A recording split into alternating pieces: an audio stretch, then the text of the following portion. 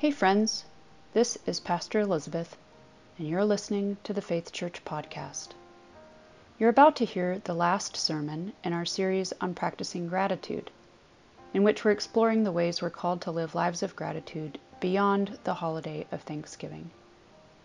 The focus of this sermon is a parable from Luke chapter 18 that shows us just how big God's grace is.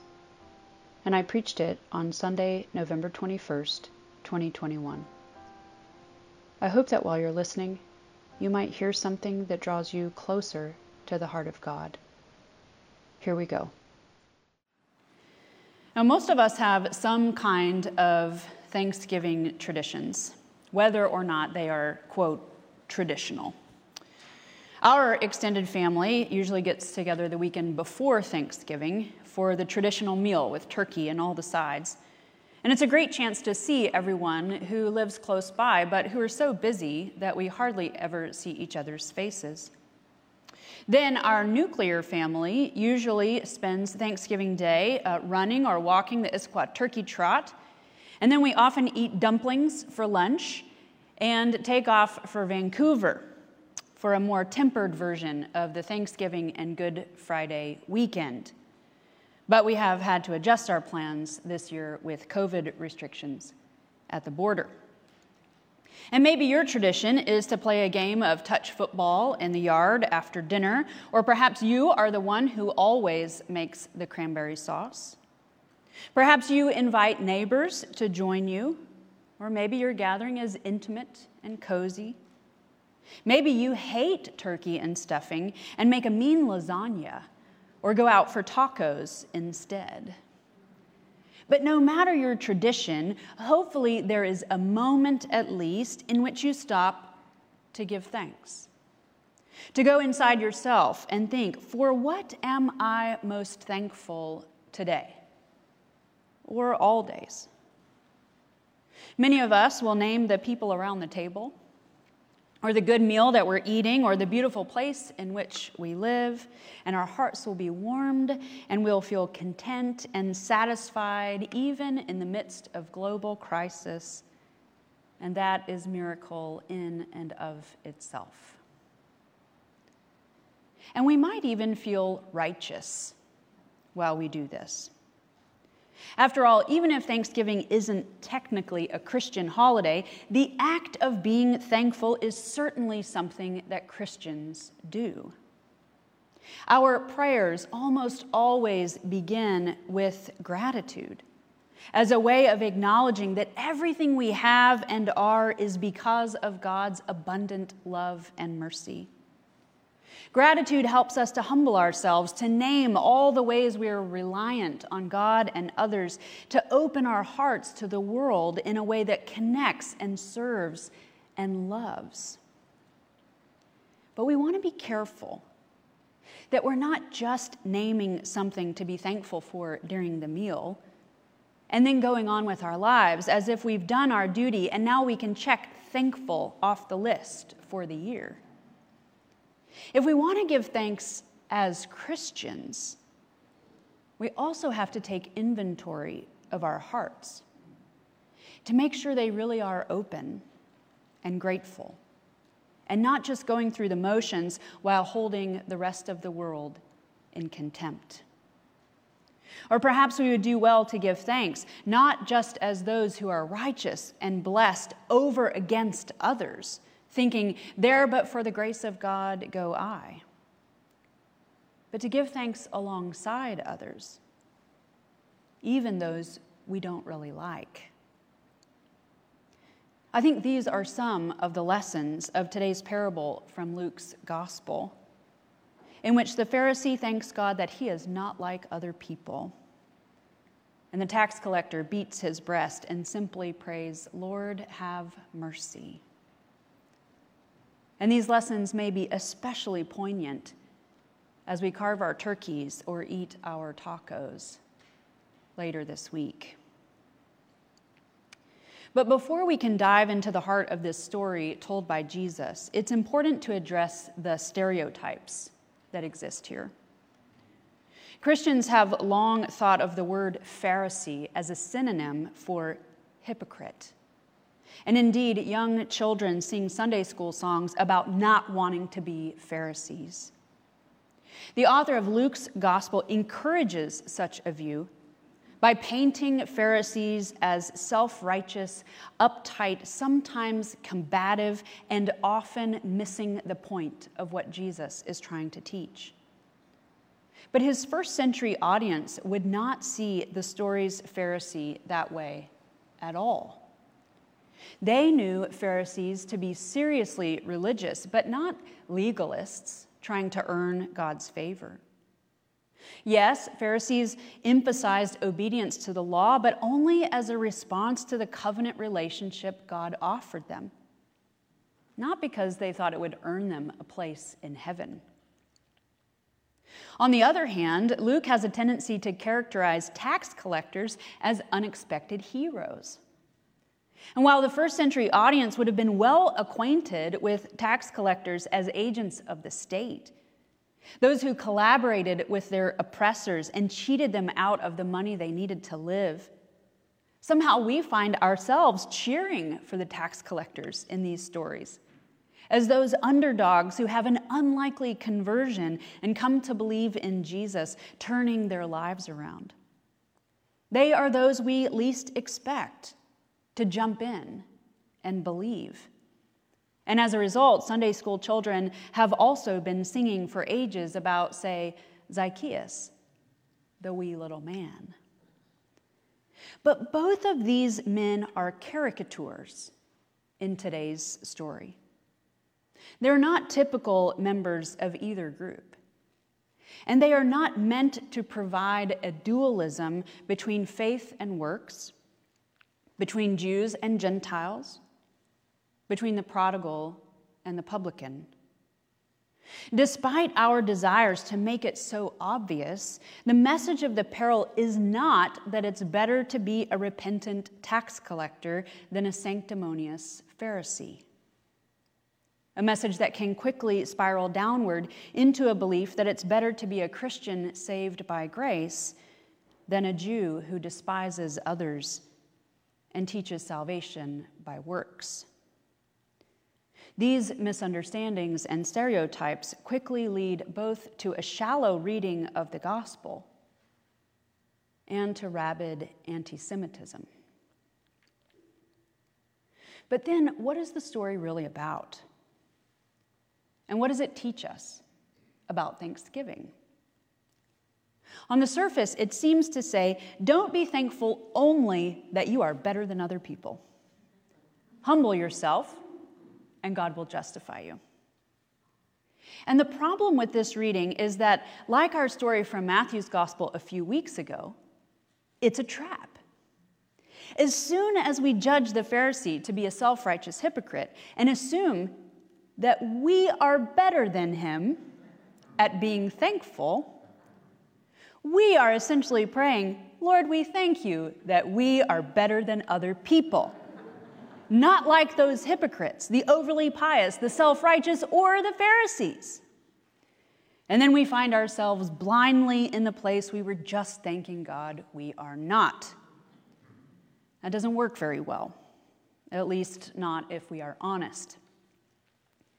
Perhaps then we focus on the first verse of the reading, in which we learn to whom this parable is addressed, namely, some who trusted in themselves, and as the NRSV says, they that were righteous and regarded others with contempt. And with our stereotypes in mind, it's easy to imagine this whole parable being told to a group of Pharisees. But in the context of Luke 18, it's most likely being shared with a group of disciples, just people who are trying to learn what it means to follow Jesus, in which case it's addressed to all of us. It's also interesting that the only other place in Luke's gospel that uses this word contempt is when Herod and his soldiers treat Jesus with contempt in Luke 23 during the Passion story. So we can gather that for Luke, to be regarded with contempt is to stand with Jesus. So perhaps that is the group we want to be in. Then we think the Pharisee in this story regards the tax collector with contempt. Does he not? And doesn't that in some way negate his prayer of gratitude? But then we're right back where we were. Oh Lord, let me be different than the Pharisee. Back in the trap, being the Pharisee while thanking God that we're not. Or, on the other hand, perhaps we think the Pharisee is right to regard the tax collector with contempt. Because maybe we identify more as sinners than saints, and wonder if we could ever pray anything more than, Lord, have mercy. Perhaps we believe we are somehow stained beyond the scope of redemption and think that contempt is appropriate here, and even that others who are more righteous than us could rightly look on us with contempt. But that would ignore the fact that the text says the tax collector goes home justified. And that line alone would have brought a gasp from the gospel's early audience.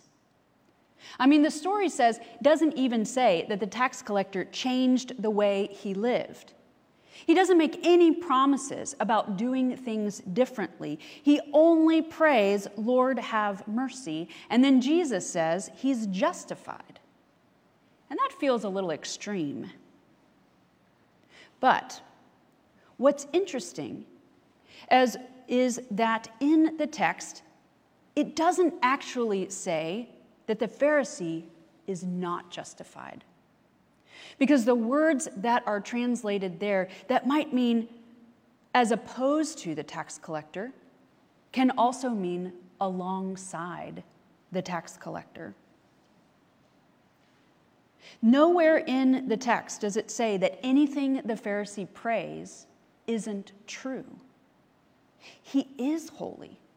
He is righteous. He is going above and beyond of what is required of him out of a sense of duty and loyalty to God. There's nothing here to suggest that his prayer is not an honest and heartfelt prayer of thanksgiving. Thanksgiving that God has brought him into relationship and given him the means to serve so faithfully. There's no reason for us to think that he isn't also justified. So maybe the purpose of the parable is to show how these two men are actually alike, because they're both covered by the immeasurable breadth of God's mercy. One has given his life to the discipline of the law, and the other has literally aided the oppressors of the people of God, and yet God welcomes both into the kingdom. Neither is actually superior to the other. There are no ins and outs here. There's not an obvious role model and one to avoid. So perhaps the scandal of the story is not that the righteous man is wrong and the sinner becomes a saint. Maybe the scandal is that God's love is broad enough for both of them. And this makes me think that this little parable, like so many others Jesus told, contains more than meets the eye. It looks straightforward and clear on a first reading, but there's more to it than what's on the surface.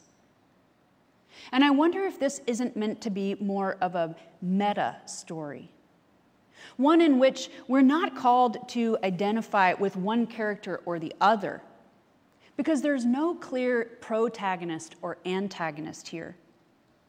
There's not an obvious hero or villain. So maybe this is one of those stories that asks us to take a step back from it and think about how we're responding to it and what that says about who we are and what we believe.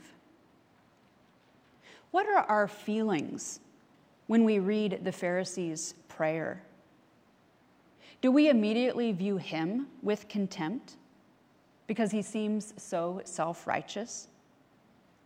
Or are we actually envious because this is not a prayer many of us could pray with honesty? Do we look at the justified tax collector and feel like life is unfair because he doesn't deserve the grace he's given? Are we angry at Jesus for saying he's justified? Perhaps this is a story that helps us see where we have built our own boxes, not only for God, but for other people, where we have decided what righteousness and sinfulness look like and are regularly categorizing people one way or the other, even without really knowing them. Perhaps it's a story that helps us to see where we are praying, God, thank you that I am not like these other people, even if those other people actually have something important to teach us. The Pharisee in this story prayed an honest prayer of thanksgiving, and he was a righteous man. But still, his understanding of the scope of God's grace was too small.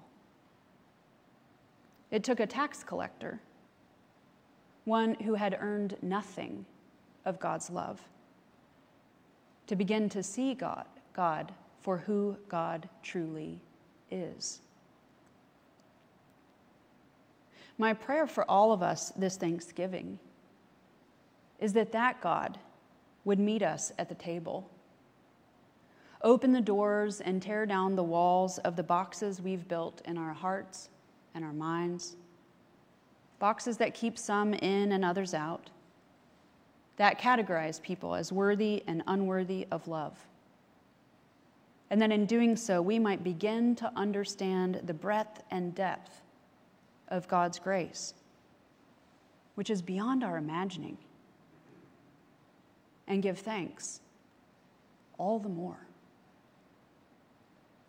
Amen. Thanks for listening to this edition of the Faith Church podcast. If what you heard was meaningful to you, please share this with a friend.